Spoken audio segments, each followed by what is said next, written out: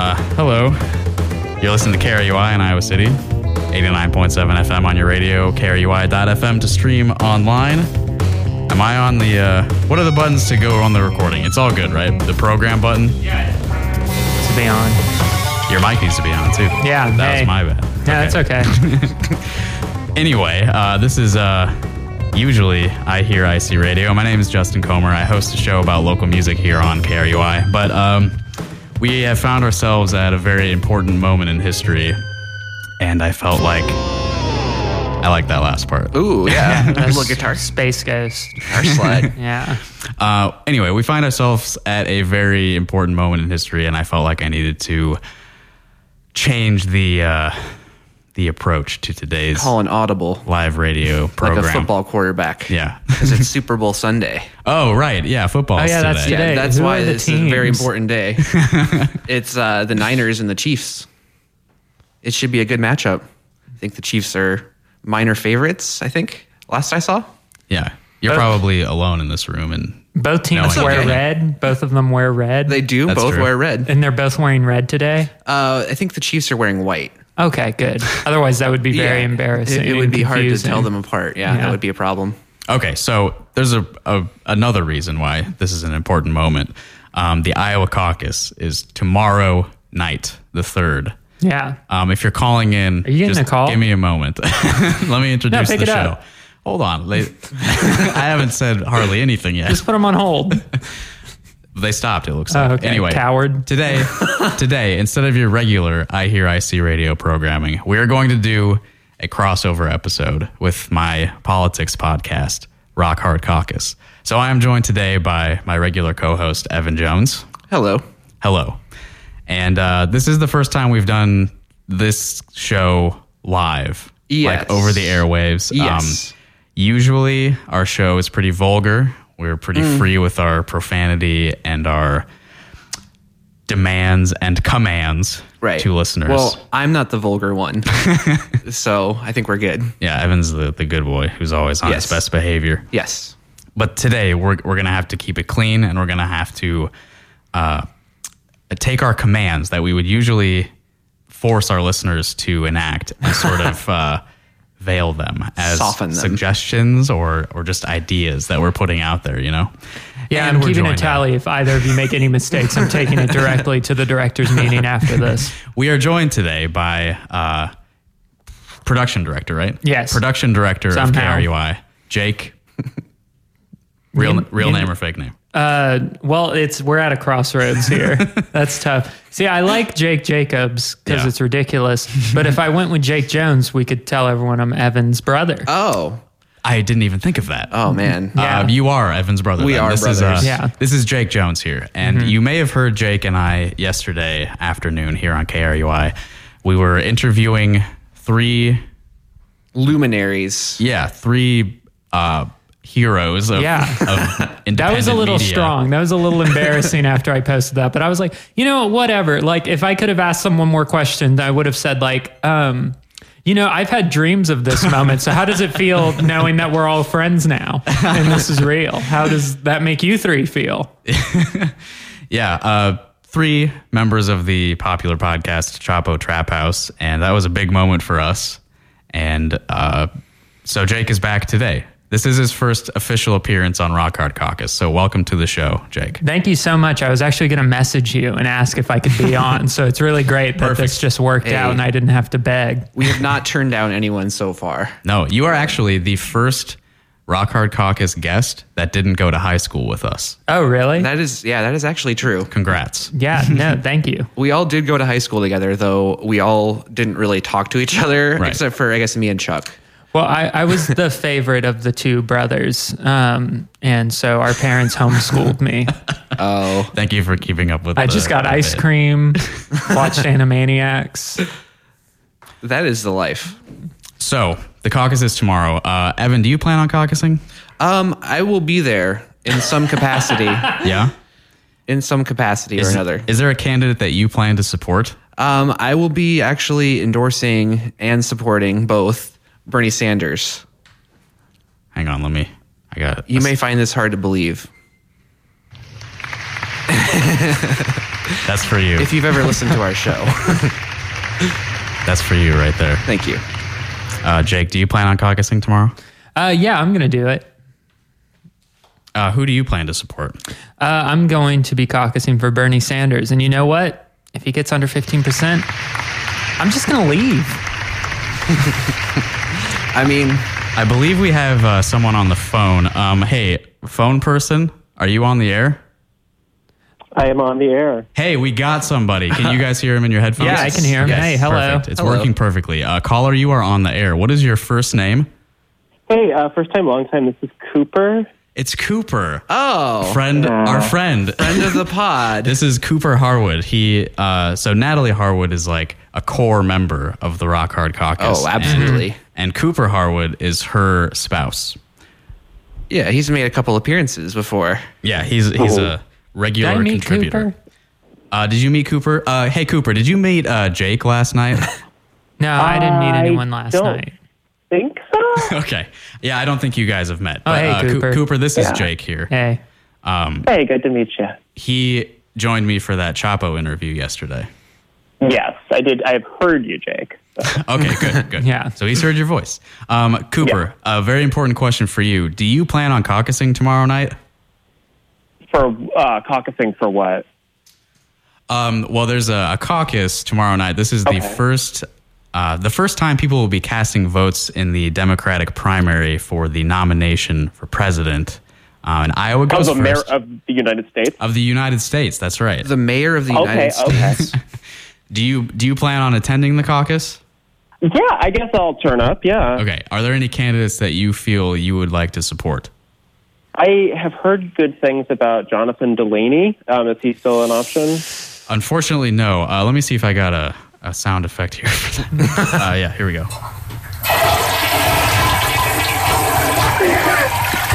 Morning Zoo. Hell yeah. Yeah, no more John Delaney. He dropped out a couple days ago. Okay, well, my second choice was Senator Bernard Sanders. Oh, okay. Let's see what I got here for that. Yes, okay. That's all of the listeners in Iowa City clapping for you, Cooper, for your decision. Oh, thank you, Iowa City. If any listeners out there have the same answers as us, the applause is also for you. Mm-hmm. I need to play a public service announcement real quick. Oh, is it already that time? It is. Yeah, we please started do a that. little late. Here's a quick PSA, and then we'll be back with more Rock Hard Caucus live on KRUI. Hey, how you doing? This is Joe Walsh. I'm speaking on behalf of RAD. It's okay to rock and roll, right? But don't drive home drunk. If you're drunk, call me up. I have a limo. I'll come and get you.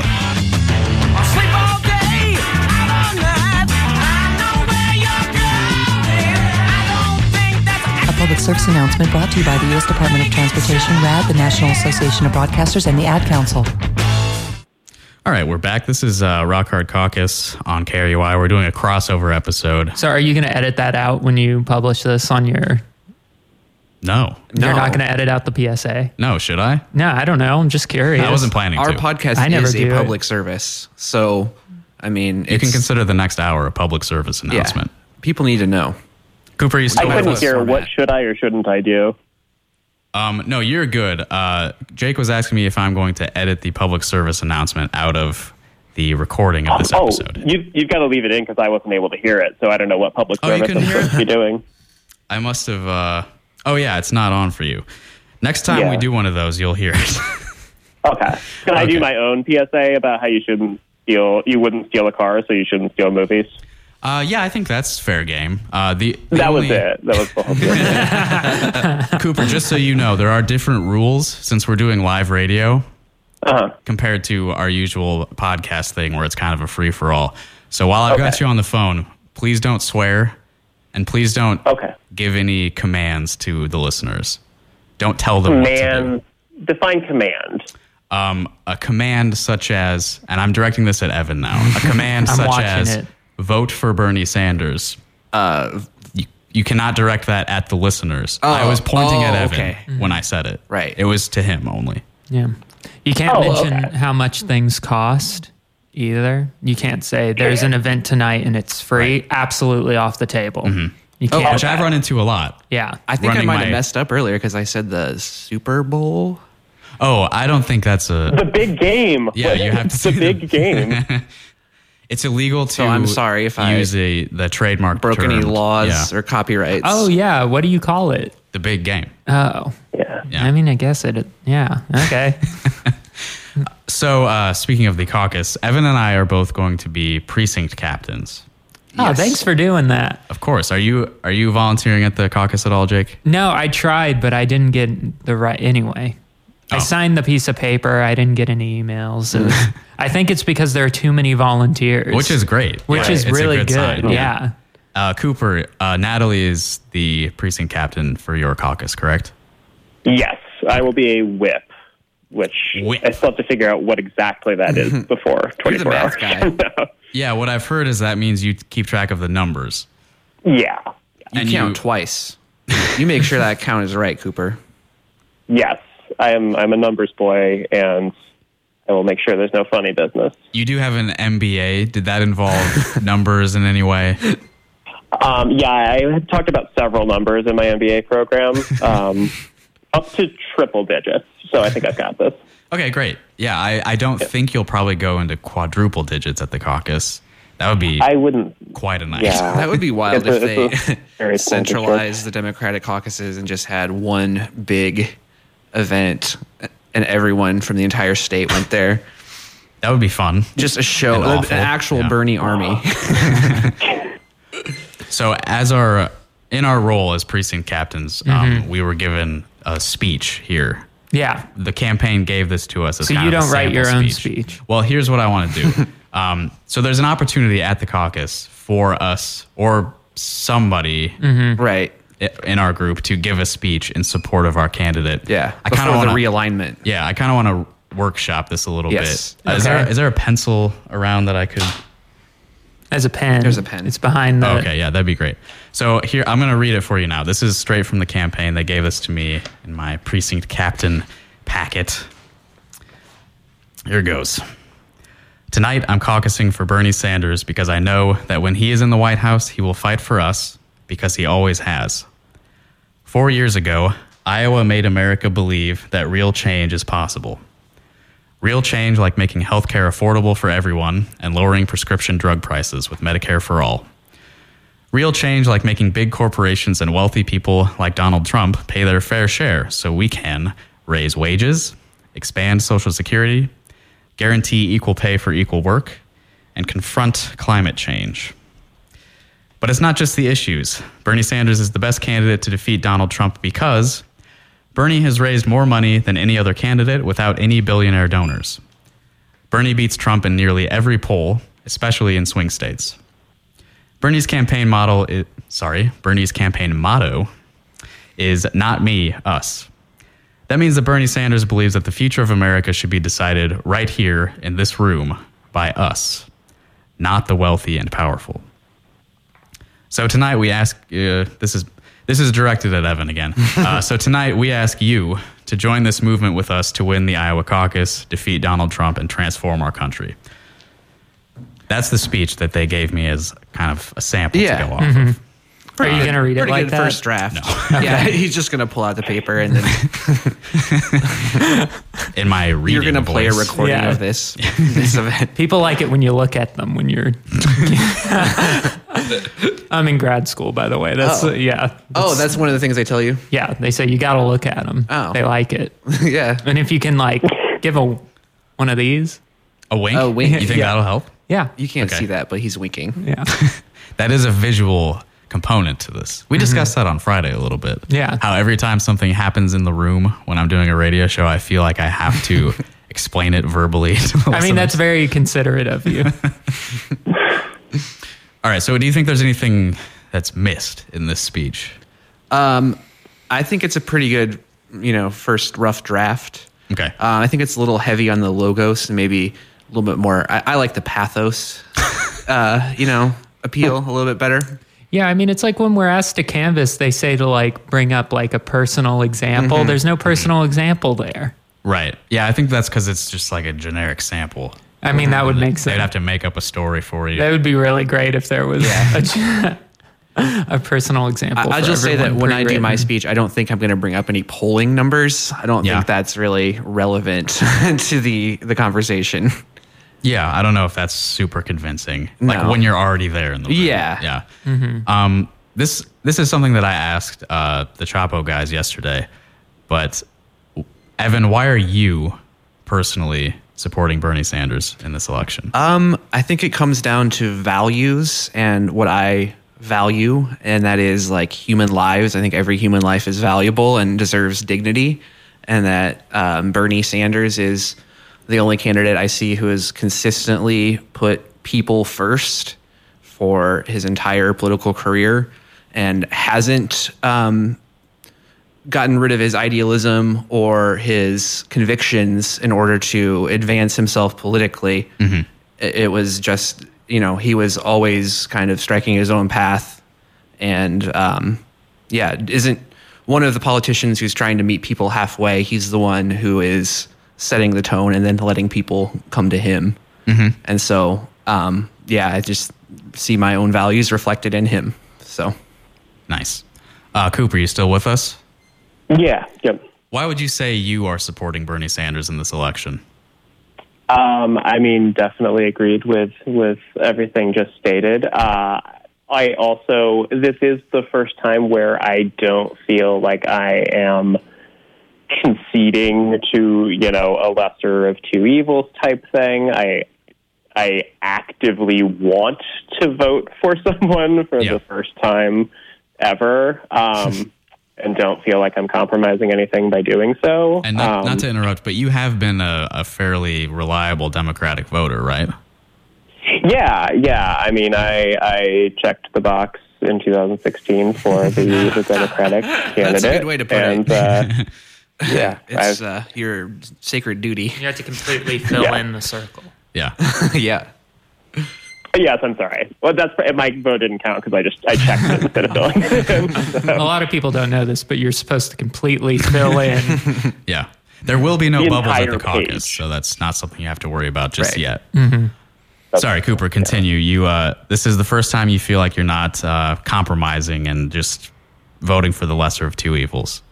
Yeah, and I think also, I mean, I take a slightly longer view of I think that we've been on a very specific sort of political path for the last 40 years, and I think that Sanders is the only person who is kind of approaching this with kind of acknowledging a longer history of sort of a rightward drift, and I think has a real way of addressing that and kind of getting things back on track. And as much as I like Sanders himself, I think that he is the beginning of a movement wherein, as his slogan is, it's not me, us. And, once he is no longer in power, I think that sort of what he is building can continue without him in a way that I don't think is necessarily true of a lot of other candidates. Yeah, I think the movement aspect of this campaign is something I definitely want to push harder in my precinct captain speech. Because to me, that's probably the most relevant reason to support Bernie Sanders over any other candidate. No one else is even touching this. The only way that these giant proposals are going to become a reality is breaking the current political system, which can't happen without direct action from millions of people. It's not going to happen with just rules being enforced and tweaked properly. Jake, what about you? You have any personal reasons for supporting Bernie Sanders? Yeah, he's the right answer. That's it. It's the most. He's obviously the correct candidate. No one else even comes close. Yeah. It's just not even an option. That's why if he doesn't reach my delegate count, which I see as an impossibility at this point, I'm just going to leave. I have no skin in the game anymore. Yeah. I dream for a post-capitalist society, and it's just That's also what I was going to say is that Bernie really kind of sets the example for any of these sorts of movements to even coalesce around, Right. And I just want we're not alone. Like there's people who do think like us out there, and they may not be people who are politically engaged, but this gives them an outlet for them to, join the movement, like you said. Mm-hmm. And they may not have been reached without a giant volunteer base for a presidential Right. candidate. Yeah. No one has probably ever reached out to them and talked to them about politics Yeah. before this. No, for sure. I mean, I'm from Oklahoma, and just like I remember the first time Sanders came and visited Oklahoma City, where I grew up. Him and Jane did a event at the local big civic center, and that was the first time I had seen someone political who I thought represented my ideals and what I thought was right. I just started sobbing. Yeah. It was unbelievable. And even though Wayne Coyne came out and tried to give a speech before them and kind of a little bit spoiled it. Oh man. It was That guy. And also just being in a room with people where it was like, wow, all these people want me and my family to have health care. All these people want my little siblings to not have to worry about debt. Yeah, that feeling of not being alone anymore. Absolutely. Yeah. And that's what Obama basically promised when he was elected. I mean, the first caucus I went to was in 2008 for Obama, and I was, I guess, a little bit more naive than I am now, which I'm still You're a pretty lot younger. Yeah. pretty naive. Yeah. But yeah, it felt like things were really going to be different, and then it turned out to be more of the same. And again, the stuff that Bernie has been talking about his entire career has never really been fully represented in popular culture and the media. I mean, I guess Obama was for single payer back then, but He said, in the campaign he was. yeah, Real quick, do I know who Wayne Coyne is? he's the lead singer of the Flaming Lips. Oh, got it. Yeah. Okay, he's a nut. Don't get me started. he's He gone lives way near downhill. he lives near my mom. Oh, man. I hear a lot of bad.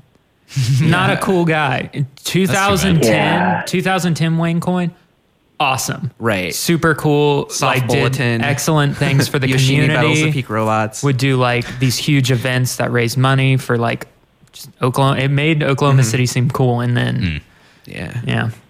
Transmissions from the Satellite Heart. It's a good one. It's an earlier one, but yeah, he's been definitely downhill last decade. That's too bad. I got to do a weather report real quick. You really don't have to. Really? Yeah. I have permission from the production director of KRUI to skip the weather report. Yeah, we really just tell This that. is unprecedented. Yeah, for it's KRUI really nice radio. out. We really just tell that to All the snow is melting. It's new DJs so that they talk more. Oh, okay. Yeah. It kind of gives my show a certain structure, so I tend That's to, why we I tend tell to stick people to it's it, yeah. required. Yeah. But it's not. It's not like you're going to get in trouble if you don't say that. Hey, look outside. All right. Idiots. It's nice. All right, listeners, just open your front door. You can figure it out for yourself. It's pretty nice out. It's beautiful. You're not getting any more detailed information than that from me right now. All right, so I feel like in this sample speech, expand Social Security is something I should maybe emphasize. Yeah. I mean, That's, it depends what your caucus side is, doesn't it?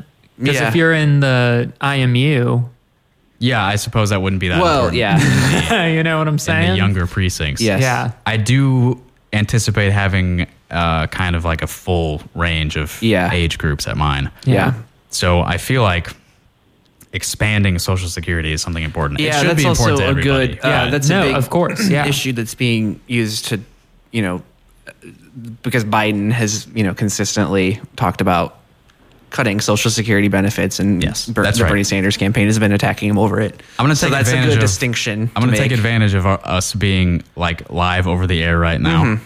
If there's anybody listening to this who is a fan of Joe Biden, you should know he has consistently throughout his political career pushed for cutting Social Security benefits. Consistently. Yeah. Every time he's had the opportunity, Yeah. that's something he's tried to do. You can look it up. He Yeah. bragged about it. Yeah, he was proud of it because Yeah. it means that he can cross the aisle. He can compromise with the opposition, Right.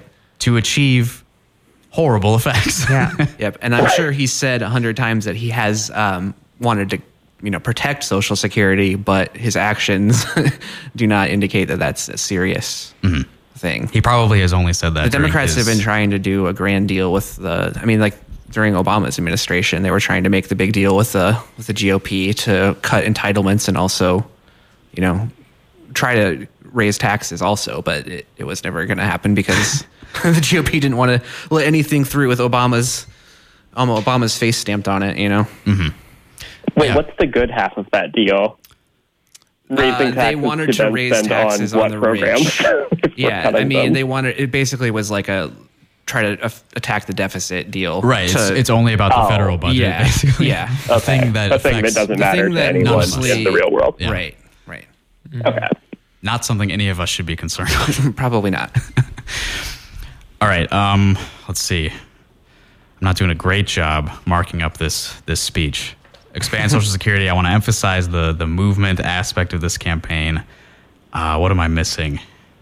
I kind of want to talk about like the future, like what happens Yeah. after the election. Yeah, no, the speech did mention 2016, which is important, but like,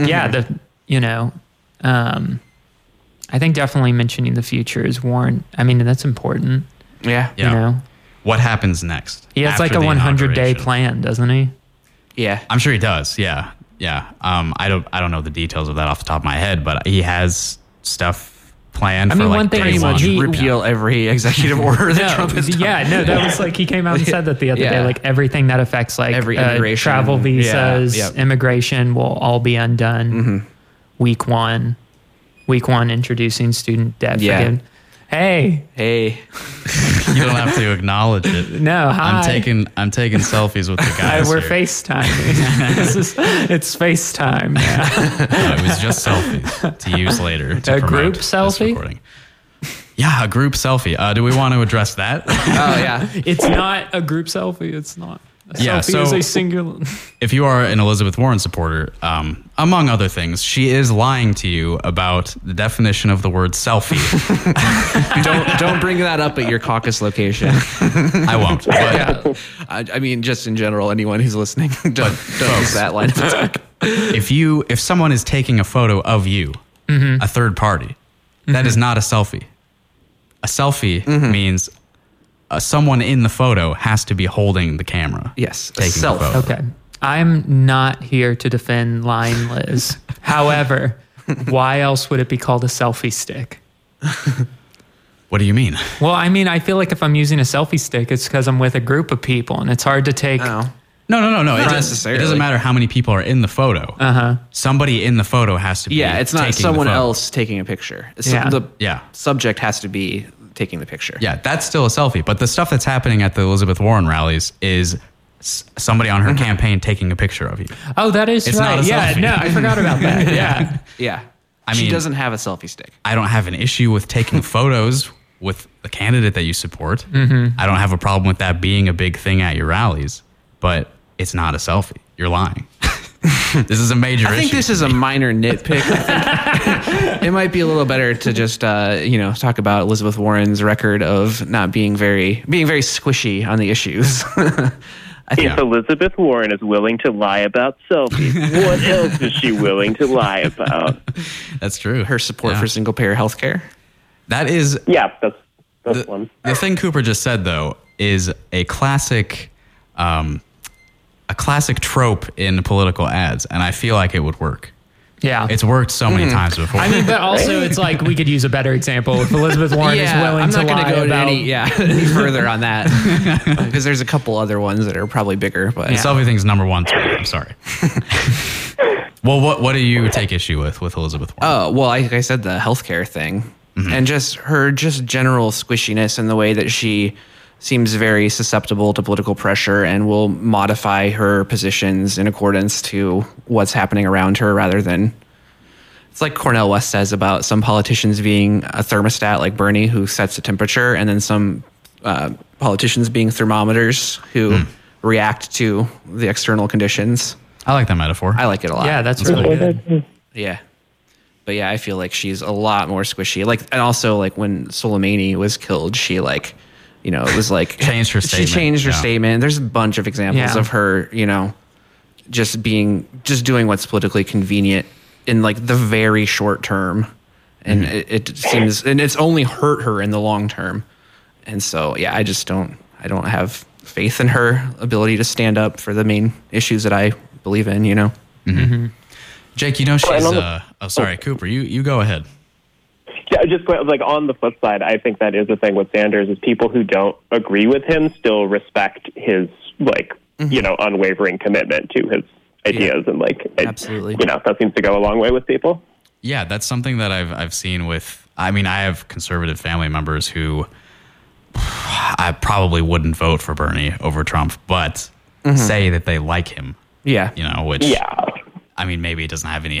It doesn't matter if they're not going to vote for him, but still, it's like people respect him. Right. Well, the ideals that he's talking about are ideals that are like very commonly represented in American culture and society at large. It's just that the Democrats' messaging has always been similar to left wing, trying to be left wing, but then the actual results have shown that it's not the case. And so, I mean, I think Bernie is really the only candidate who is really changing that whole paradigm. Yeah, and that actually makes me think of the not a Democrat argument. Yeah. Which I feel like anyone who is sincerely arguing against Bernie because he is, quote, not a Democrat is severely out of touch with the American public. Right. If you have like a strongly positive feeling towards the Democratic Party, I don't understand you. Like, right. Yeah. Yeah, it's strange. But yeah, like I said, Bernie represents the ideals that the Democratic Party talks about more than any of them, just by the virtue that he has consistently been changing or not changing his stance the way that the rest of the Democrats have, campaigned on one thing and then done the polar opposite once they actually get into office. And I think the conventional wisdom among the media and elected officials is that that's just political reality. Is like once you've actually been elected, you have to compromise everything that everything we're that you literally being I think shown that's that you giving don't. up the game from the very beginning, and I don't see how. We've tried this so many times. I think we're finally proving them wrong. Like Gore, Yeah. Kerry. I mean, Obama won because he did bring hope and brought out young people and people of color. And then That was a landslide election. It was a landslide election, and it was because he was a candidate who had enthusiasm and momentum and people being organized. Like he had the most organized campaign that he immediately sold to the Democratic Party. But if you want that kind of electoral result again, a landslide, because you have millions of people very excited about a candidate, I can tell you, last night in downtown Iowa City, Wow. I don't think I saw a single person who was not on the same page as us. Yeah. I did. Okay, so A little bit of selection bias. I will say, when they asked who here was excited to vote for Hillary Clinton, I did see two people raise their hand in the crowd. Oh, yeah, I and did they too, were actually. It was like, yeah. I just don't see how the middle of the road approach, it just hasn't worked. It really hasn't worked. You need people to be excited, and you need people to be enthusiastic and actually want to like go out and volunteer. Yeah. Well, and it's also just look at what we're facing And not look at because what they're we're going to up get a against. cushy job when the candidate of their choice wins, Yeah. you know? By that, Jake, do you mean that we have a Republican president who has that kind of energy? I mean, on the one side, you could say that. I was more thinking specifically about climate apocalypse. Oh, the urgency Yeah. of just actually taking action. No, Yeah. and it seems like we are at a time in history where it's like, oh yeah, this was predicted over 100 years ago. Capitalism is falling apart. Like there is not enough. It's not self-sustaining, and we're seeing that, and it's causing incredible, like mortal consequences to people, and it's only going to get worse. And this isn't even like a future problem. Like this is happening. Right. No. Yeah. I mean, look around. I mean, when I moved here, I would talk to townies, and then like the polar vortex hit, and everyone's like, It's cold outside. how many of your friends' apartments flooded for the first time? Like their landlords were like, this apartment has never flooded before. Like, anyway. Yeah. And it's often thought of as either like a future problem or like a geographically distant problem. Like there's hurricanes happening around, but that doesn't affect us in Iowa. Yeah. But it's smaller stuff like that, like floods happening when they never happened before. Yeah. Ever. Yeah, we've had like 3,000 year Yeah, floods in I 10 was years gonna or say whatever. that. Right? It's hard to deny. Their flood plans are insanely outdated. Yeah. Jake, I know you have to leave fairly soon, right? Yeah. I wanted to ask you, since we were talking about Liz Warren a couple Yeah. minutes ago, you know she's from Oklahoma, right? I did know that. Just like you. Yeah, Does that just appeal like to me. you? No. I mean, so what really aggravates me about Liz Warren and aggravates me about like my friends and colleagues who support Liz Warren really has to do with like identity politics. And I mean, I'm talking from my perspective. Yeah. I'm saying I could never support a candidate who was a Republican while queer folks were being like Yeah, the murdered Reagan administration by the was age- covering up exactly. and literally laughing about it in press conferences. Absolutely unacceptable, period. I don't care. I'll never compromise. That's 100% unacceptable, 110%. But following that, you know, also lying about being Native American to advance your law career. And far away from that, it's just hard for me to trust absolutely any politician that has ever even visited Harvard, let alone like taught there. That's evil. It's an evil place unless you go there for painting. I don't think they're producing a lot of evil painters. Yeah. But if you go there for like, I don't know, industrial labor relations or something, you're going there to fix bread prices or, you know what I mean? Like it's a nightmare. But I mean, you know, I'm from Oklahoma. I have friends who are Native, and I know it can be really like complicated when we start talking about like, you know, I mean, it comes down to like, what is race? And it's Yeah, and I think the main thing is that we are all the same more than we are different, and I think sometimes that gets lost among even like the social justice movement. It's like the end goal is that everyone is on an equal playing field, equal opportunity for all, and I feel like sometimes that gets like kind of pushed aside in form of like, I don't know. It's gross the way that people project so much onto like one individual person. And I mean, I guess presidents are symbols, and it's I hard get to it, but it's hard to really argue against that because we've never had a woman president. Right, and I don't. So people that are latching onto that, it's like, what can I say? Yeah. You know? yeah. Yeah.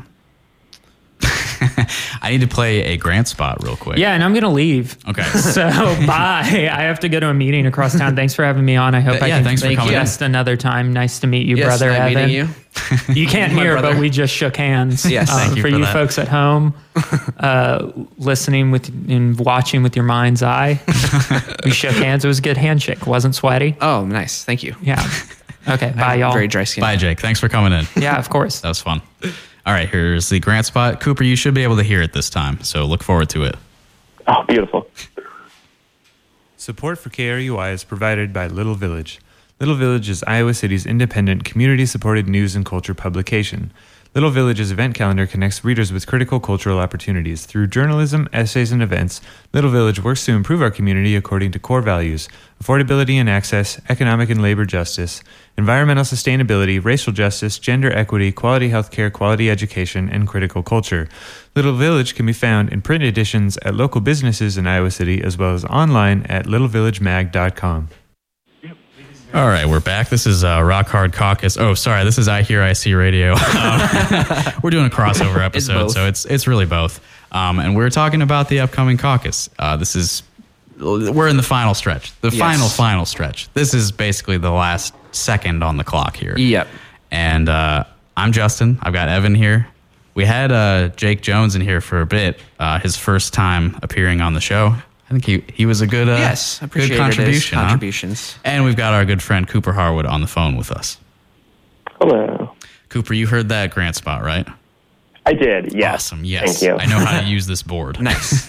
That'll be handy in the future. So I want to take a bit of a detour here. I've got a Press Citizen article in front of me. This was published on the 31st, which was Friday, so 2 days ago. Again, the caucus is tomorrow, so this came out 3 days before the caucus, and the Press Citizen has decided to make their voice heard. The headline is Press Citizen Editorial Board endorses. You want to take a guess, or do you know already? I already know. Okay. I think I know as well. Okay. Press Citizen Editorial Board endorses Amy Klobuchar for Iowa Caucus 2020. Amy Klobuchar, I would not bet against some people currently hearing this broadcast just hearing that name for the first time. Really? I mean, I don't know. she's polling a strong 5th in this state. Yeah, and we're in her neighboring state. She's from Minnesota, and she's only able to crack 5% or so here. Well, she's had a surge up from 2%. Yeah. Or wherever. I'm going to read some of the text here in this endorsement. When Senator Amy Klobuchar of Minnesota showed up in Iowa City in May 2019, she was just another presidential hopeful roaming the streets. But even then, she had the right thesis for Democrats in a post-2016 America. The same one as Hillary. I truly believe if you are going to run for president, you should have some ideas. You should have a way to pay for them and a way to get them done. Klobuchar told a packed room at the Mill restaurant on May 4th, 2019.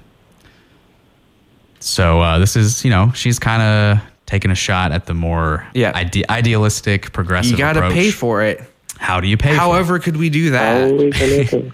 And this is actually, so when I was interviewing Virgil and Matt yesterday, that came up, the how do you pay for it question. Yeah. And Virgil said that Bernie's answer for that is basically, who cares? And I actually, I didn't, want to hash it out on air yesterday, but I don't fully agree with Yeah. I think he said something similar, and I saw people were getting upset about it.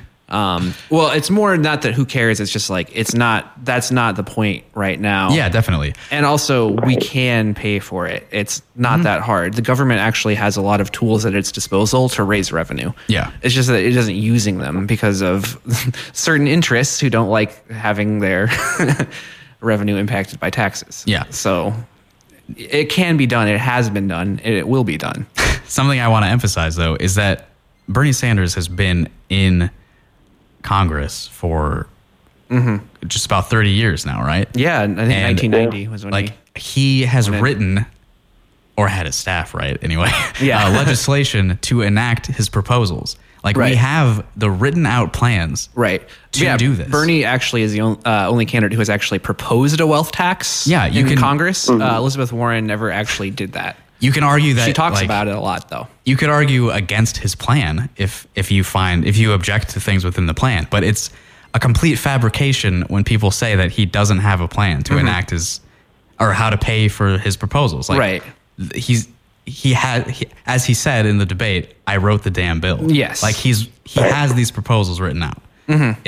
It's a complete lie to say he doesn't have a plan. Right. And most of the analysis of it is showing like this is how much it will cost, but not how much money will be raised as far as like it's only the actual the one side of the equation. Yeah, policies can have impacts at both ends. Like there can be a cost to it and there can be a benefit to it. Right. We only ever hear about the first to scare us away from it. You only hear about the cost and not how they're going to like make up the cost by like raising taxes. Yeah. Well, and anything that, I mean, if people are not destitute or in debt, then they will spend money. I mean, any of these plans have like a stimulus aspect built in. Because, Imagine how much more money you would have not tied up in healthcare. Right. Yeah. If my medical bills and student debt weren't weighing me down, I would buy all sorts of dumb garbage with my new money. I promise. I will stimulate the economy. Way more Switch games, for sure. Yeah, for sure. And another point I want to make on the topic of how do you pay for it is that's not the fundamental question. Right. To me, I look at the world and I see that we have collectively the resources to take care of the basic needs of every single person on this planet. Absolutely. Yes. And if you're asking the question, how do you pay for it? You've just sort of skipped ahead. Like you're saying you don't actually, like that's not a goal for you. Right. Like if you can acknowledge that we have the ability to do something and you don't have the moral judgment to say that we should take care of everybody because we have the ability to do so. Yep. Like you are showing that says more about you than it does about the person you're trying to criticize for not having these detailed plans on how to pay for something. Right. And I think it's always been the case that the people who benefit the most from society should be the ones who are responsible for paying back the most into it. And considering there's a lot of people in this world who have just unimaginable resources that literally are incomprehensible to the average person. Like we can't even, Michael Bloomberg's fortune is not comprehensible. The money that he's spending to literally buy the election is just the interest that he's making off of his investments. I mean, he's got like $60 billion, and that's like not even $1 billion is not understandable to the average person. Yeah. How much would you say a person needs to take care of their basic necessities in today's U.S. currency? What's the poverty line? Like 12,000 a year? Yeah, something like that, depending on how many people are in your household. Yeah. So assuming it takes roughly 12,000 a year to take care of your housing, your food, etc. I think you can be a little more generous than that, but again, it's not.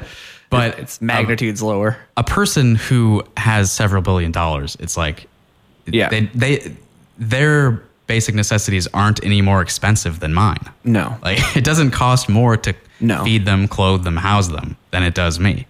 Right. So what's happening to the rest of that wealth? Well, and what could be happening to the rest of that wealth is the real question. Yeah. That's how we pay for it. It's right there in front of us. Yeah, it absolutely is. It's just like you said, it's a matter of resources and it's a matter of allocating them. And thankfully, the government does have the power to do the things that people insist are not possible. And, obviously, I don't know. These ideas are going to win at some point in the future. So it might as well be now is kind of my perspective on it. Yeah, we can make it happen. If Bernie doesn't win now, we're not going to go away, or we're not going to change our minds and decide that, actually, I think we might compromise on, healthcare as a human right. It's going to be, the change has already happened. It's just that we are actually here to capitalize on it right now. And so it needs to happen now. Well, let's see if the Press Citizen can change your mind here. A key point to Klobuchar's post-Trump America is nothing happens if we cannot get things done. That means flipping Republican seats in Congress, collaborating with Republicans when possible, and importantly, passing legislation. As the board sees it, the country needs change, but that change will only come from a party headed by a president who has the capacity to unify our country. That means avoiding candidates that would scare off would-be collaborators.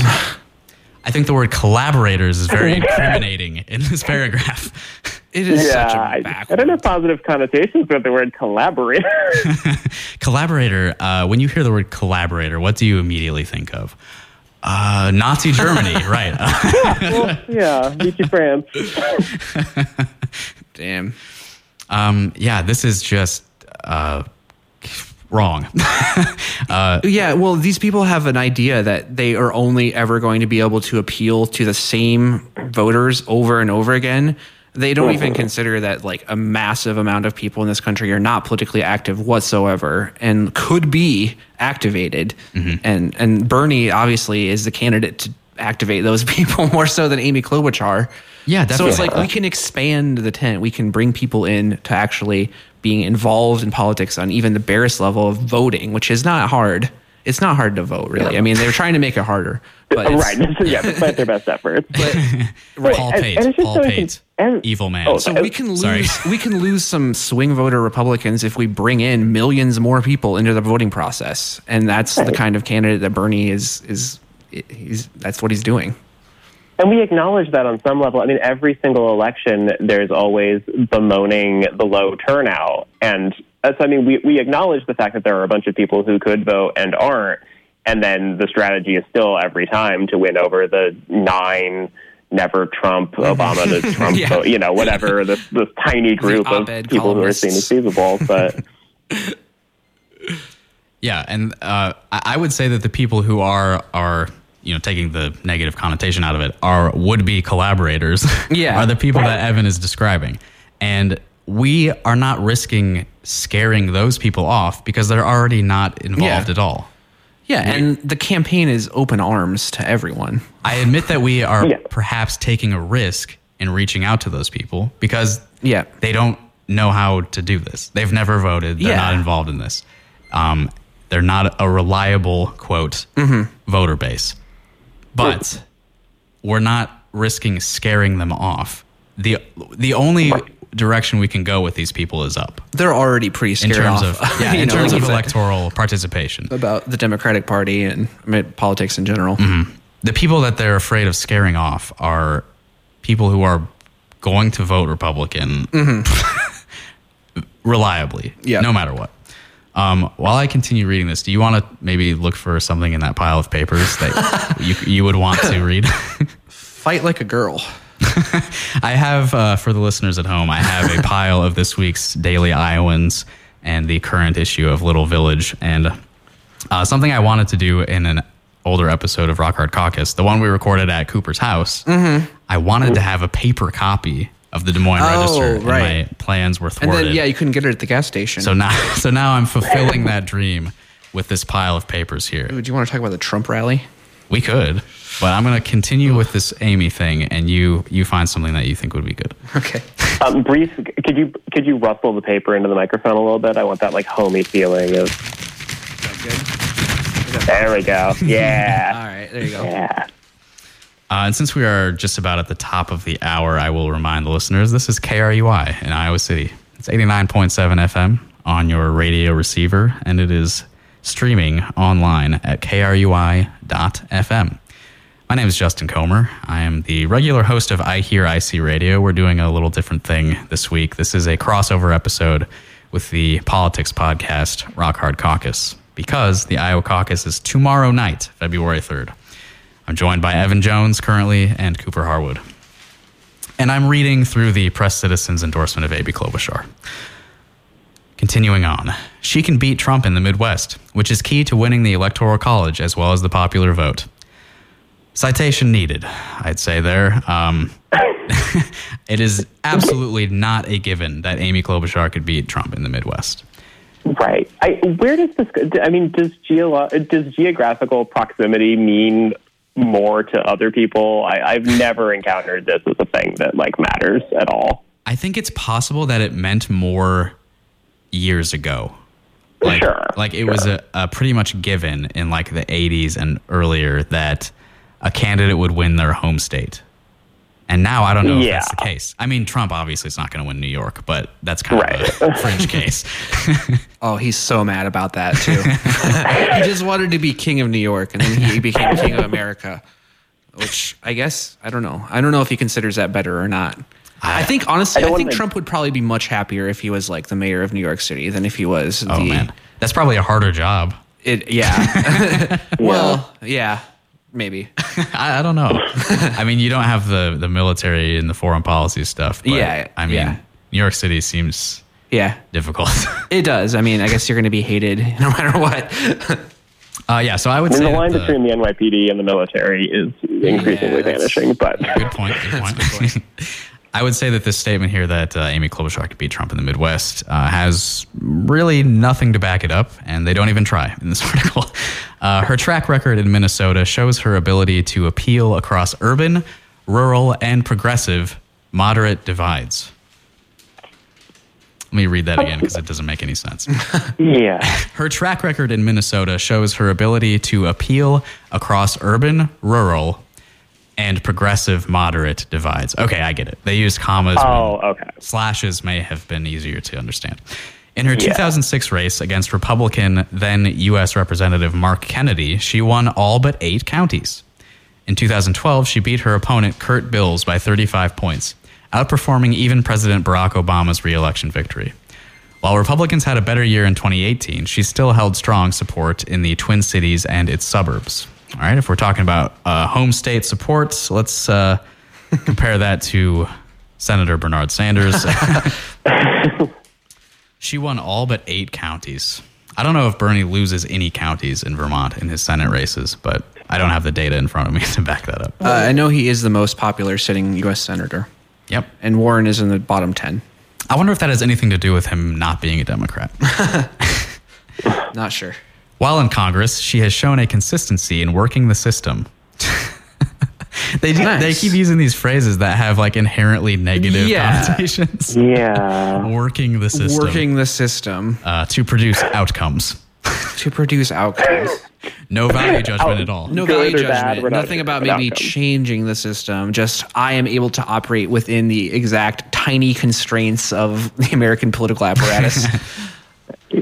And like moving backward, I mean, just highlighting the fact that she is able to pass lots of legislation means nothing, because legislation can be bad. In fact, history shows us that many laws That's have been true. bad.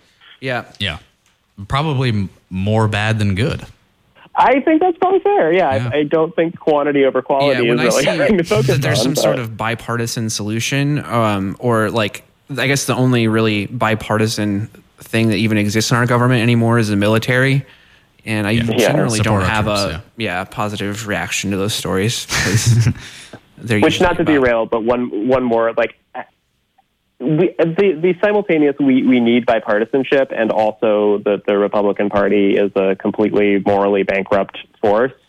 I don't know how you entertain both of those ideas at the same time. Right. Yeah, and they do that a little bit in this article. Like at the beginning, there was something about how we need to flip Republican Senate seats, and we also need to compromise with Republicans. Right. Okay, like this seems like these goals are a little bit at odds. Like, do we Right. want to remove their power, or do we want to empower them more? Yeah, and do Yeah. Republicans ever talk about any of this? I mean, they have before, I know. We talked about bipartisanship, but I mean, both parties like to talk about it, but really only one of them actually tries Makes to do efforts it. to engage in it, yeah. I mean, the Republicans have been nothing but icy to the Democrats and just locked them out of any negotiating table. From the 2018 Broadband Infrastructure Act to a bill to incent physicians to practice in underserved, often rural communities, Klobuchar has moved the needle. Shout out to Trillbilly Workers' Party for the moved the needle reference. Many have decried Klobuchar as a moderate incrementalist, many including myself. But she has shown she is willing to make big moves focused on making the process better. While she and the rest of her colleagues in the Senate are finding their work halted by Mitch McConnell, Klobuchar's 100-day plan details how she would use executive orders to get the U.S. back in the international climate agreements on day one, taking a step towards reclaiming our leadership on addressing the climate crisis. Okay, so you're Not- going to do what the last administration did in 2010.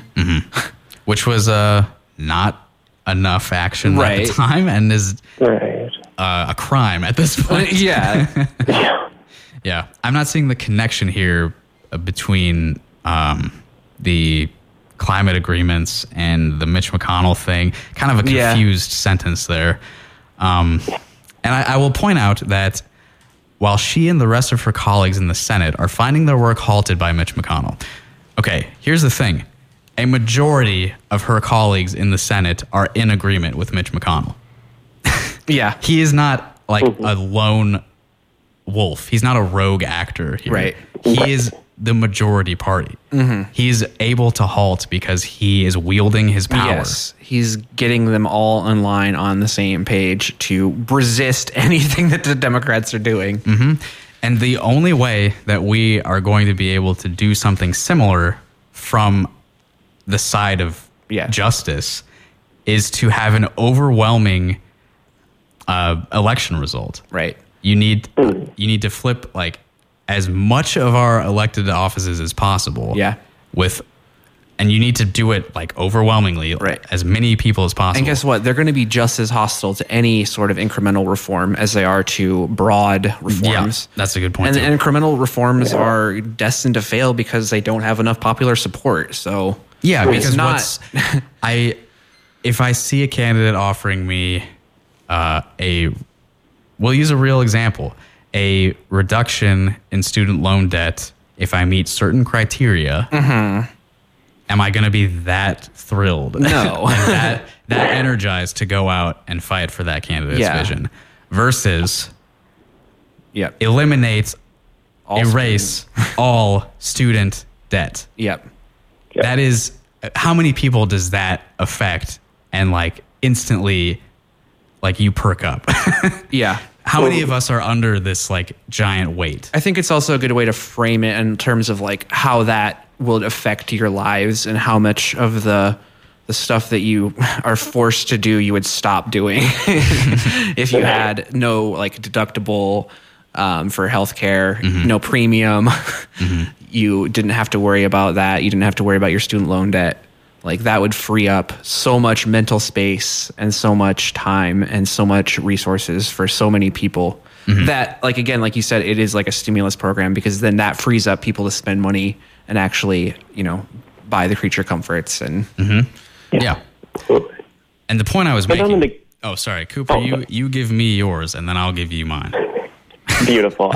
Yeah, I mean, but just on the negotiate, like on the bipartisanship kind of note. I mean, the idea that like if you're going to negotiate, like pretty basic concept is that you should come in with a very strong position that is possibly even stronger than what you are willing to settle for, and then you negotiate down. And so if you're already coming in with a watered down suggestion, and then you expect that the Republican Party will just say, yep, sounds good, like you're going to water whatever you bring even further down. And so if you are starting with a bunch of caveats and means testing and all that, that's just so many more areas to, you know, make it even weaker than you started with. Yeah, you're sabotaging yourself. Yeah, exactly. And the point I was making is that Mitch McConnell is, as much as I oppose his agenda, he is doing he's enacting the correct strategy. Right. He's like, this is like, he's using the levers of power that are available to him to further and the his Democrats have often been like kind desires. of distasteful of like actual power being exercised, even if it is for the collective good. They just kind of like don't really like, I mean, I guess it's that they don't like the populism aspect. Yeah. And how did we get to this point? Rules. They love rules. We got to this point because Mitch McConnell's party has amassed so much power because nobody cared to vote for the opposition. Yep. And if we reverse course, we will then have a strong progressive party that can do the same thing Mitch McConnell is doing now and pass an agenda that works for people. Yep. Makes people happy. And it's going to perpetuate itself because once these changes are being enacted, more and more people will have a positive opinion of this party and it will continue growing in power. Yep. They have such a short view of politics. It's insane. And it hasn't worked. Yeah. Proven wrong.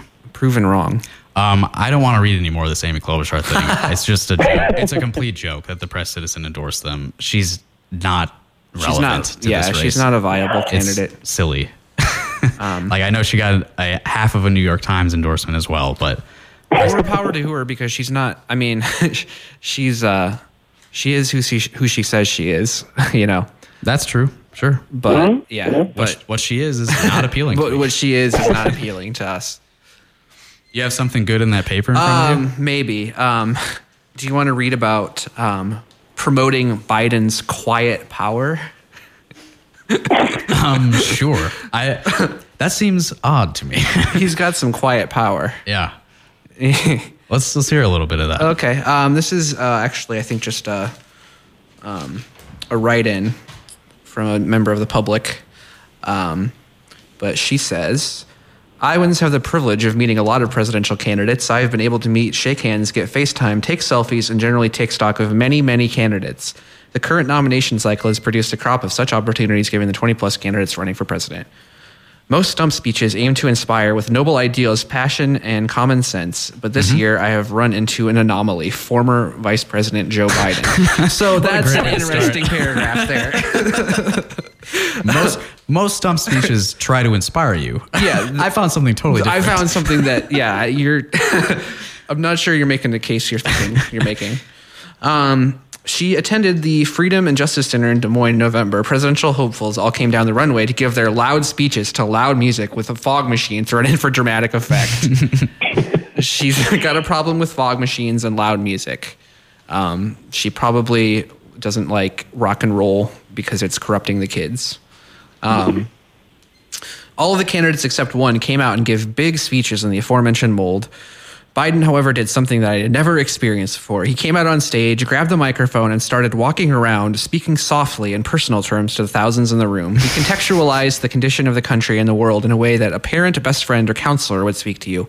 One hand on your shoulder, looking you in the eyes. I mean, that's his thing. He really connects with people because he invades their personal space very closely. It leaves an impact for sure. Yeah, and I've seen him do this thing too, where he kind of like mutters and kind of like shuffles around in a circle on the stage and tries to like, I don't know. It's kind of like a preacher routine, I guess. Mm. Yeah, where he like alternates between like the quiet and the loud.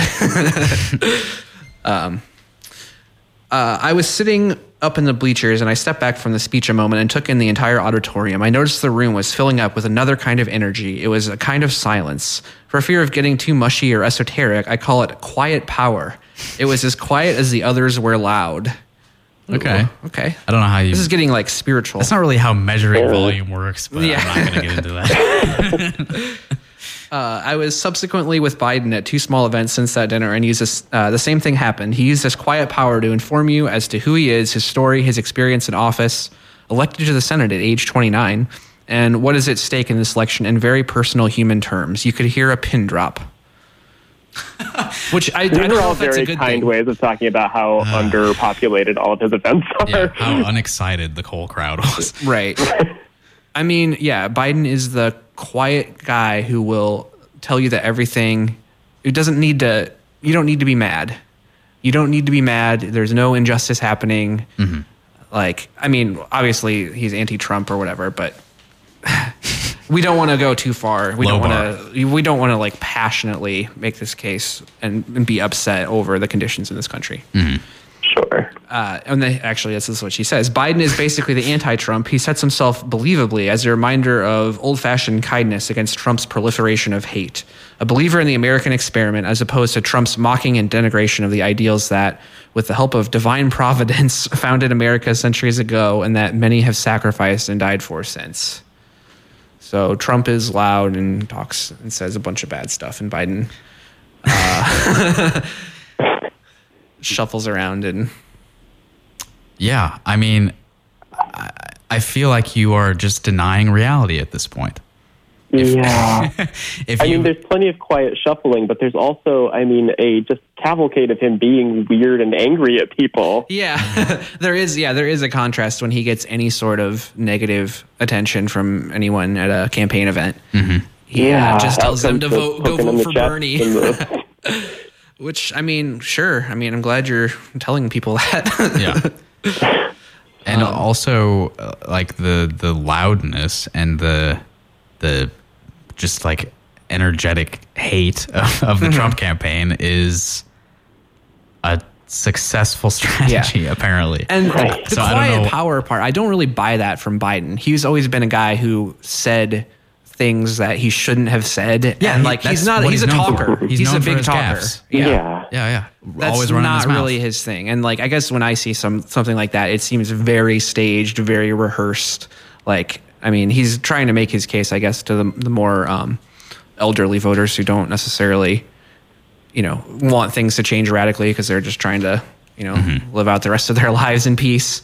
Yeah, which more power to that, but that's what we all want. It's just I'm trying to live out the rest. I'm trying to live out the rest of my life in peace, and that's why I'm going to be voting for Bernie Sanders. I got to interrupt you here with a quick public service announcement. Okay. We'll be right back with the rest of this article, which I'm sure will be riveting. It's got some more good stuff.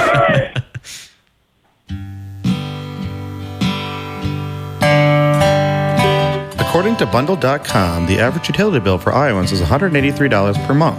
I agree that seems a bit high.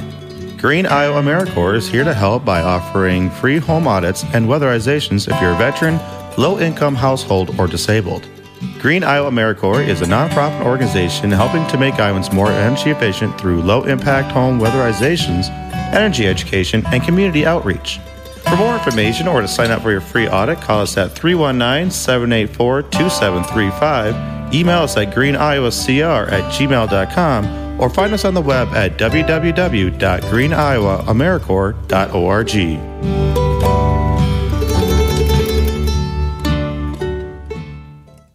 Yes, that's right. I wasn't listening, but I'm sure everything said on there was, something you should consider. This is you're listening to KRUI. This is the I Hear IC radio time slot. Usually this hour every week or 2 hours is about local music. This week, though, we've got a very important event coming up, and I decided to flip the script, and we're talking about politics today. This is the I Hear IC radio Everyone's favorite subject. Crossover with Rock Hard Caucus, the extremely popular politics podcast from the state of Iowa. Listen up, everybody. The Iowa caucus is tomorrow. This is a big deal. Yep. This is the first time anyone will be voting in the nomination process for the Democratic candidate to run in the general election to be president of the United States. Really sets the stage. Everyone is watching in the world. Pretty much. This is, I was at the Bernie campaign office, and there was a man who had just gotten off a plane from China who just showed up and I guess was trying to see when the next Bernie rally was going to be.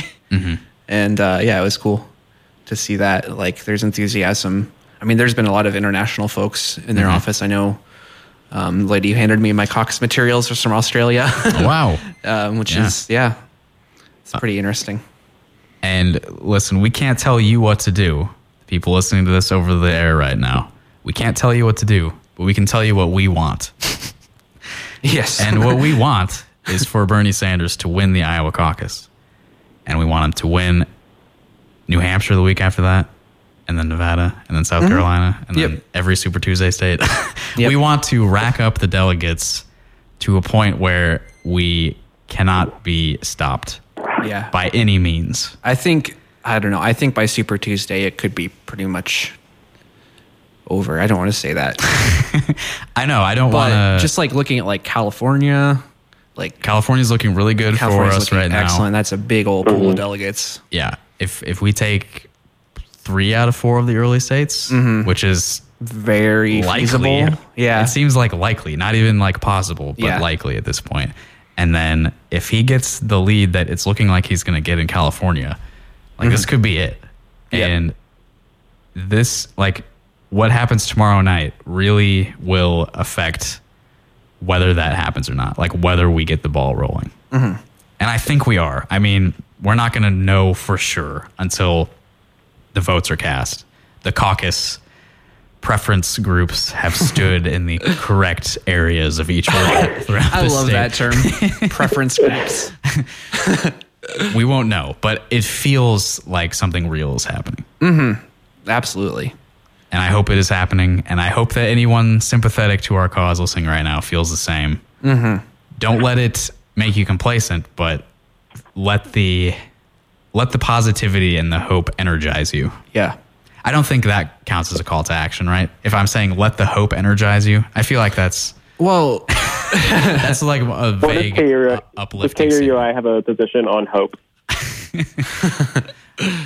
That doesn't count as a call to action. I'm going to say that right now. All right. You said it. It's true now. I said it and it's law. How's the rest of that article looking at? Okay. Yeah, I can finish. Let's see.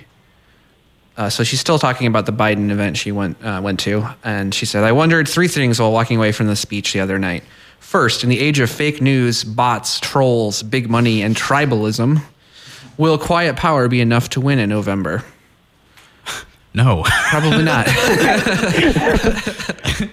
Yeah, I think we need energized people, not quiet people. We need the tribes. And I'm pretty quiet myself, so this is kind of taking a lot for me to the tribalism to is stump, but the tribalism is a fact of life. Yeah. It's like something we can either take advantage of or not. Yep.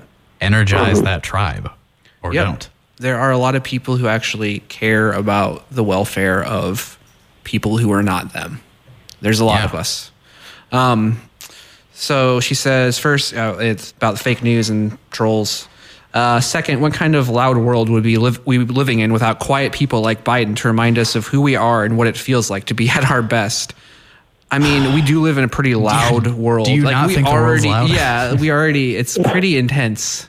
It's a pretty intense time to be alive. I don't know if you've ever come across the term sound pollution, but Yeah. this is the loudest the world's ever been. Right. There's cell phone signals traveling through our bodies at all times, so we can read Twitter and be just fed terrible news It's a worthwhile trade-off. all day. Yeah.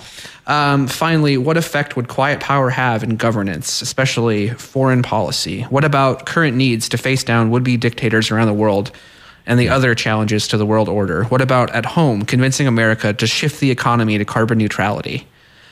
Something that Biden has not really shown any affinity No, for. not really. I mean, I'm sure he has proposals for climate change, but I don't think he's really pushed it too much. Anytime anyone brings it up at a I know. rally, Yeah, gets he pissed got off. mad until that one guy who was talking about like the pipelines, because Biden, I think, he's still, I'm pretty sure he's still pro fracking and still pro new pipelines being built. Pipelines for sure. Yeah, Yeah. I know that was the point of contention in that. I don't know about the fracking. He might have changed course on that, but someone asked him about it and he said to vote for Bernie, and then he was like, actually, I'm voting for Tom Steyer, which is hilarious. But anyway, she for one is willing to cast her vote for Joe Biden's quiet revolution. Like, I don't know. You're not making a very strong case there. At the end, you're kind of like, will this actually work? Was this like quiet power even possible? I mean, that's kind of what Obama's whole thing was, and it didn't work. I mean, he kind of was he was very reserved in his affect, and like when he got elected, he had the momentum and the popular support behind him, but he kind of, He had to save up that political capital. yeah. Or, that thing that never happened. But yeah, he didn't seem willing to fight. Like, he seemed like he was more willing to compromise with the existing power structure and, kind of craft out a niche for himself. And a lot of Biden's pitch is that he was a big part of that administration. So I think, he's hearkening back to just a few years ago. He wants you to feel like voting for him is voting for a return to the Obama years. It's like the inherently conservative nature of the Democratic Party. They don't really like the big ideas. They want to feel like the world is nice and pleasant and quiet, and that we can have someone in office who will kind of steer the ship for us, and we don't really have to worry about it. We just want to kind of tune out and let other people make decisions for us. In a certain way. I mean, that might be generalizing a little bit here. What'd you say? Oh, if Hillary had won, we'd be at brunch right now. Oh, yeah. I mean, that's exactly. Yeah. There is a lot of that. And that's a big contrast to draw as well. I mean, we've brought it up before, but the whole point of Bernie Sanders' candidacy for president is that it's not about a single person occupying a single position of power. It's about a larger movement to enact change with a sympathetic figurehead of that movement in the most powerful seat in the world. Because like the presidency is the institutions that we look at, our power structure is currently so opposed to what we want to do that simply electing a president is not going to do much of anything. Yeah. If we were to elect a president who has a similar policy slate to Bernie Sanders, who is not so movement focused, is somebody like, for example, Elizabeth Warren, who has a lot of similar policy goals to Bernie, but is not emphasizing the need for a soft people's revolution, essentially. She likes to talk a lot about corruption, but she doesn't really go any further than that in sort of like maybe the inherent corruption. For her, it's more about using the existing power structures in a good way, a better way. Yes. To make things a little better. Yeah. Like we can make the system work sort of rhetoric. But as I'm arguing now, that's not enough because we've been shown everywhere else in that power structure, like everything that's currently happening, the way everything is constructed is so invested in the current status quo. Yeah. Where millions of people are suffering needlessly.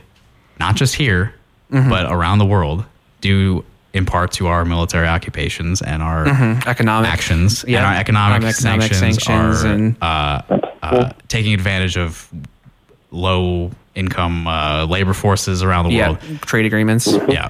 That is so entrenched that we cannot act against it simply by electing somebody as president. Right. We need to actually be motivating regular people, the whole world essentially, to say like, this is not right and it has to stop. Yep. And the thing. Go ahead. Oh, sorry, guys.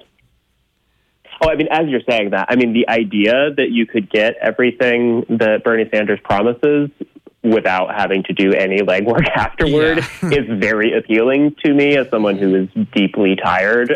But it simply won't happen. And so I can understand the appeal of a Warren, for example, if, she's promising a lot of the same stuff, but we know better. Yeah. The world is going to be scary and outside of your control, no matter who is president.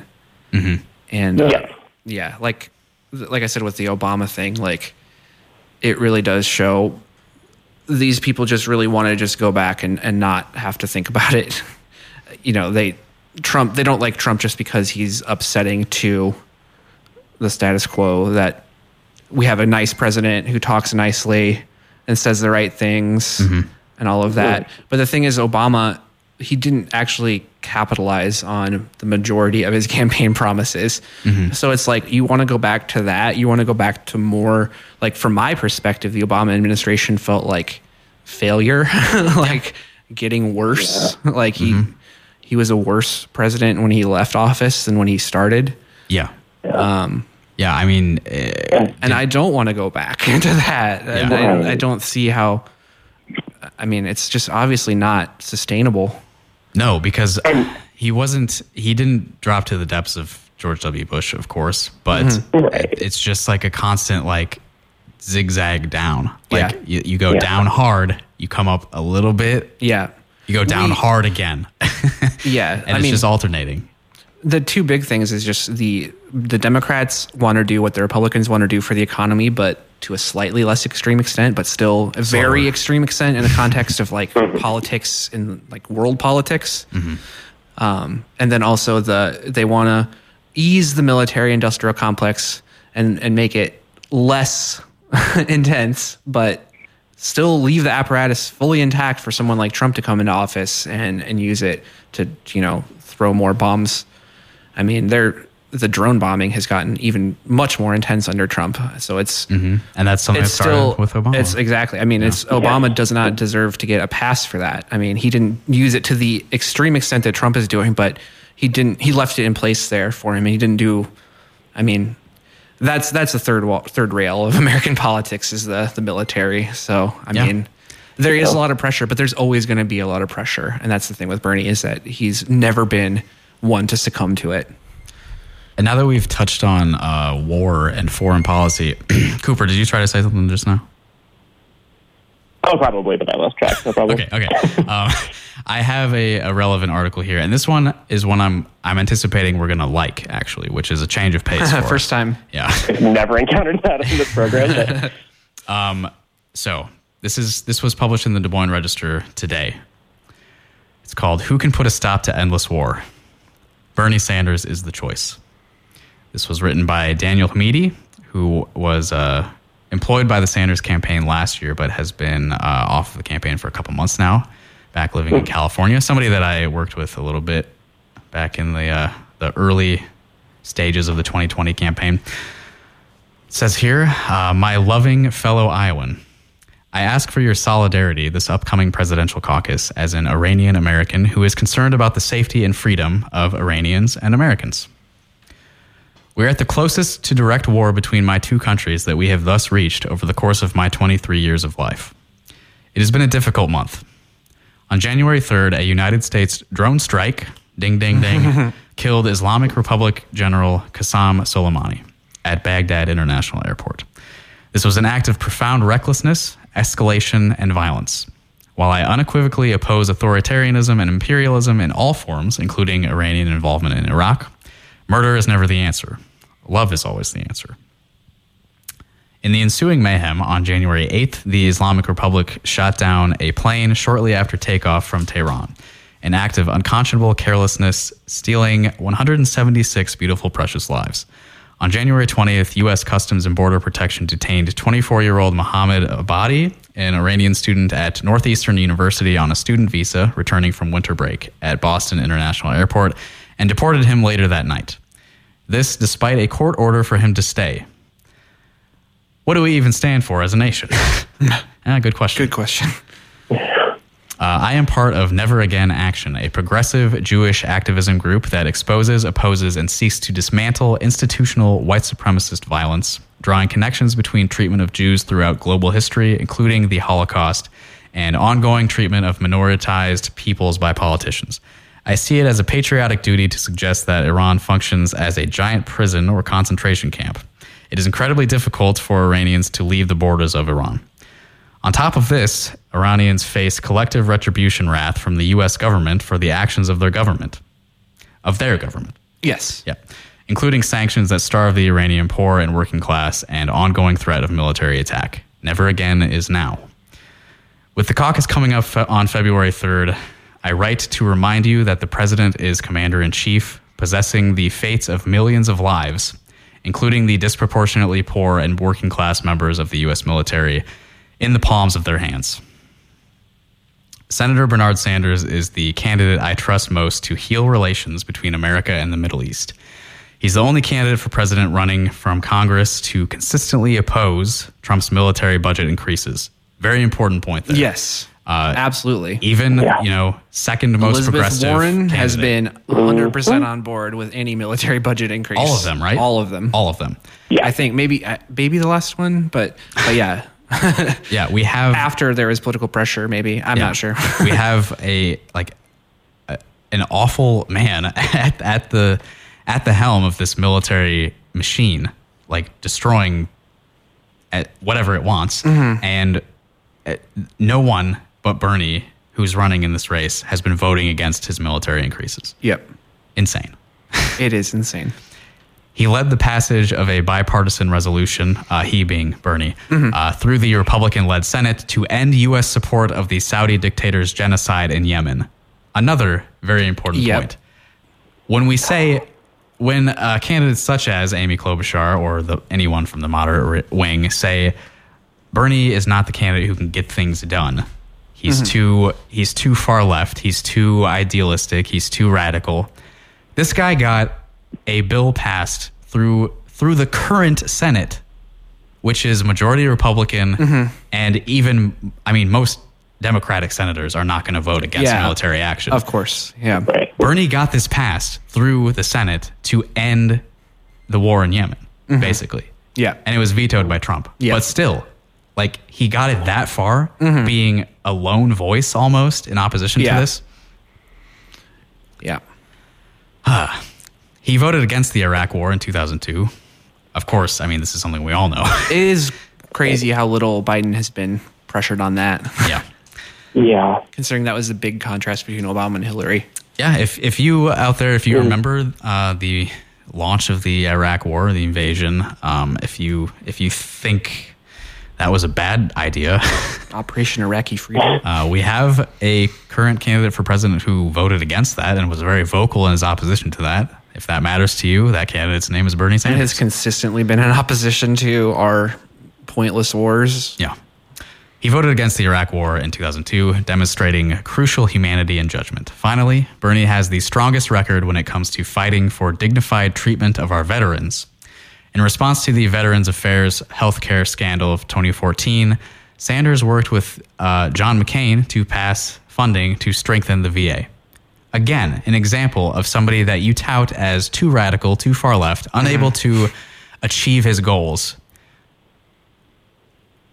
Cooperating with John McCain, who, a lot of people have conflicting views on this man, but I would say in general, not in favor of Bernie Sanders' agenda. No. We'll leave it at that. Yeah. My personal opinion will stay out of it for now. Yep. All in all, I see tremendous restoration potential in the Sanders presidency, And I ask you to keep this in mind as you finalize your caucus decision. I think these are wise words from our friend Daniel Hamidi. Yeah, that's great. I mean, and that's the thing too, is like we don't even experience the consequences or even hear about the consequences of U.S. military action overseas. We're not the ones who have to live with it. And that's kind of, it ties in with Bernie Sanders. It's not me, us, and that includes people overseas. You know, it includes the entire, I mean, obviously climate change, like the bigger issues that are affecting there is world issues, it's international issues that you know, every human life is valuable. Yes, not just American lives. Not just the people we're sending over there, but the people that they are fighting against or victimizing often. Mm-hmm. Yeah, exactly. And that was, I mean, even people who then, you know, were speaking out against what we were doing in Iran. I mean, it was always framed as we don't want to send our troops over there. Like, that was the single concern. It's like, what do you think that our troops would be doing over there? I mean, right. All right. Well, I think we should probably start wrapping it up. So I'm going to go into final pitch mode. All right. The Iowa caucus is tomorrow, February 3rd. If you don't know how to caucus, you can find that information, berniesanders.com/Iowa. You can put in your address there. You can find the location you need to arrive at. You need to be at least in line, if not inside the location, by 7 p.m. Or the Democratic Party, I'm shaking my fist, will not let you participate. Get there in the early. caucus. Just pretend it starts at 6:30. Do what you can to get there as soon as you can. That's not a call to action. Well, you could be going there to vote for any particular candidate. I mean, participating in politics is a good thing. So, yeah, even if you're not voting for Bernie, I would suggest it. Yeah. If you, like us, think that electing Bernie Sanders as president and continuing the momentum that we're building here with a movement to alter the social order and just reorder things in a more just fashion, I think you really ought to think about it. The Iowa caucus is like a very important. It's a real opportunity to you yourself push this thing forward. Yeah. We have outsized influence. I mean, it's a privilege that you should take advantage of. Yes, and I will be supporting Bernie Sanders with all of my ability at my caucus tomorrow night because I want Medicare for all. I want everyone. Healthcare is a human right. Yep. Medicine is a public good and should be freely available to anyone who needs it. Healthcare is something that it's not an if, it's a when. That's exactly. Yes. We all need this kind of attention at some point, and it should be guaranteed to every single one of us. We have the ability to do so, and we should do it. I want a Green New Deal because climate change is an existential threat. It's not a joke. Yes. Like we're on a pretty bad path right now. Yeah, it might not be immediate catastrophe, but the stress on this existing system is just going to continue to mount, and there's going to be cracks, and there's going to be a lot of climate events and a lot of people who are displaced. Like it's a huge deal, and it's not isolated. It's like fundamental to our life on this planet is the environment that we live in. It's not something that's up for negotiation. Mm-hmm.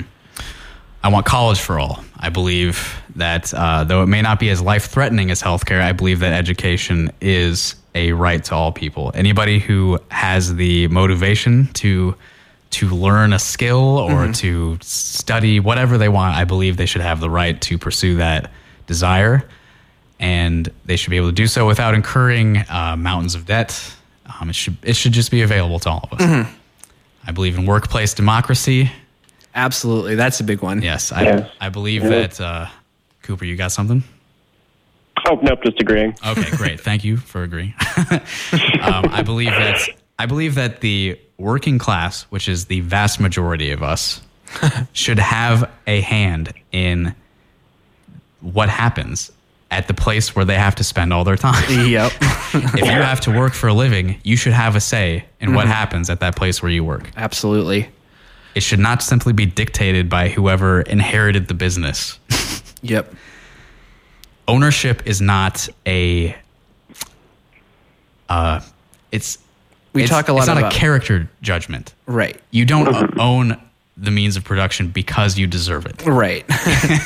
It simply happens. Yep. And we talk a lot about freedom and democracy in this country, but when it comes to your rights as a worker, as you know, the main thing that most people do in their lives, Yeah. you don't have a say. I mean, Yeah. you're told what to do, where to do it.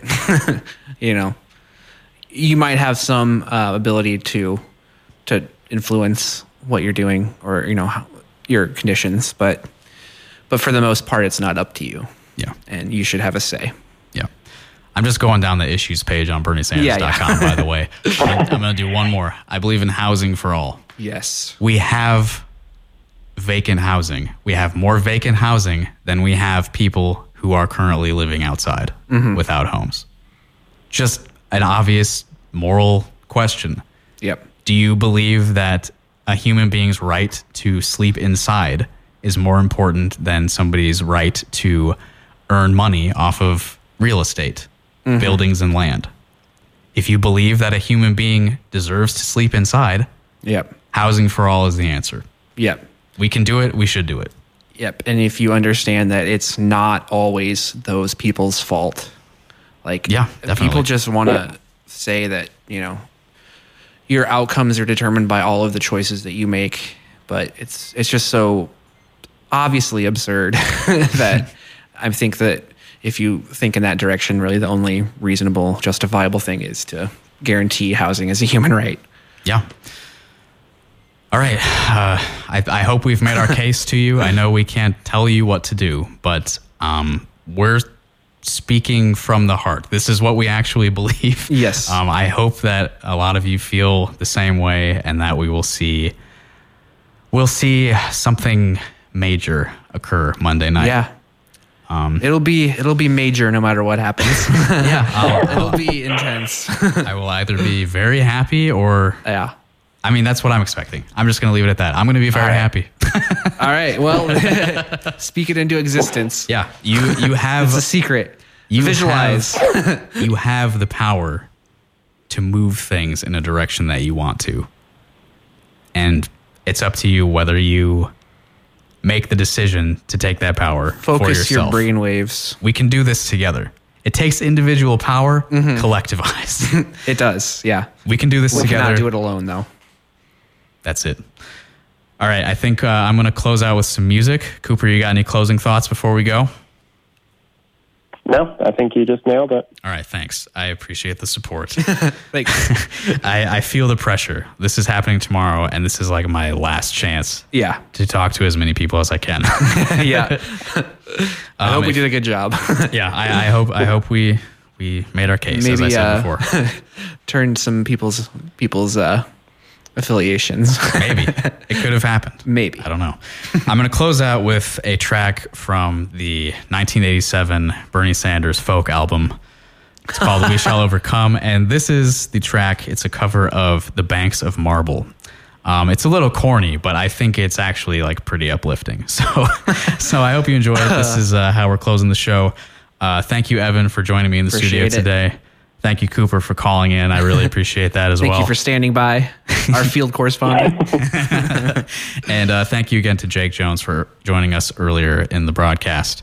Again, this was Rock Hard Caucus, a crossover episode with I Hear IC Radio. If you want to hear about local music, tune in next Sunday at 3, and I'll be playing music, and I will hopefully be very happy. Yep, and we have a SoundCloud for Rock Hard Caucus and all that. We do. So we've produced. we're not hard to find. I believe 18 full episodes plus some extra Bonus, material. yeah. So if you liked what we had to say today, you could possibly find more of us saying things. Yep. All right. Here is The Banks of Marble performed by Bernie Sanders and 30 Vermont artists. Enjoy.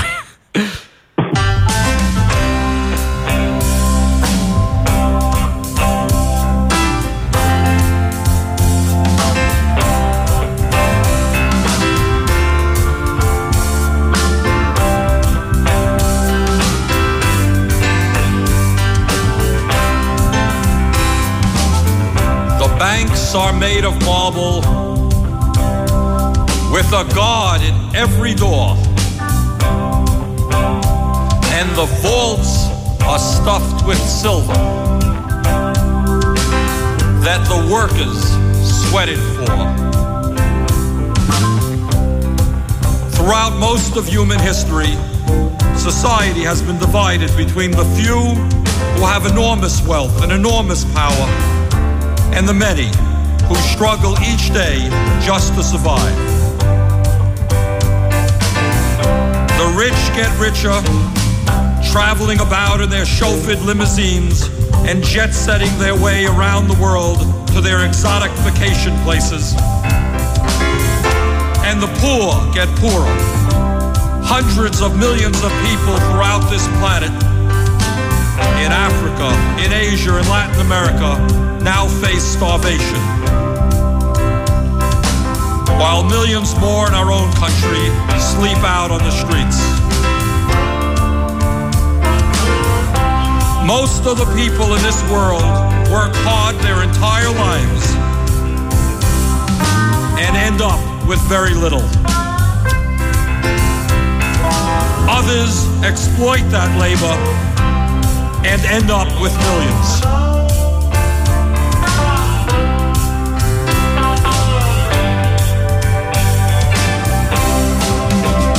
But the banks are made of marble, with a guard at every door, and the vaults are stuffed with silver that my brother sweated for. I've traveled round this country from shore to shining shore. It really made me wonder the things I heard and saw. I saw the weary farmer a-plowing sod and loam, and I heard the auction hammer just a-knocking down his home.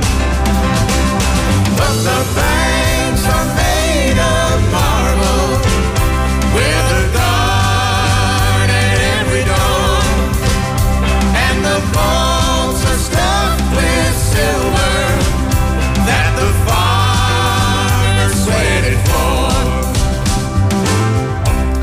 I've seen the seamen standing idly by the shore, and I've heard their bosses saying, "Got no work for you no more." But the banks are made of marble, with a guard at every door, and the vaults are stuffed with silver that the seamen sweated for. I've seen the weary miners scrubbing coal dust from his back, and I heard his children crying, "Got no coal to heat the shack." But the banks are made of marble, with a guard at every door, and the vaults are stuffed with silver that the miners sweated for.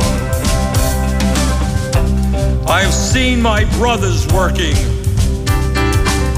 throughout this mighty land, and I prayed we'd get together and together make a stand. But the banks are made of marble, with a guard at every door, and the vaults are stuffed with silver that my brother sweated for. That we might own those banks of marble with a guard at every door, and we would share those vaults of silver. that we have sweated for.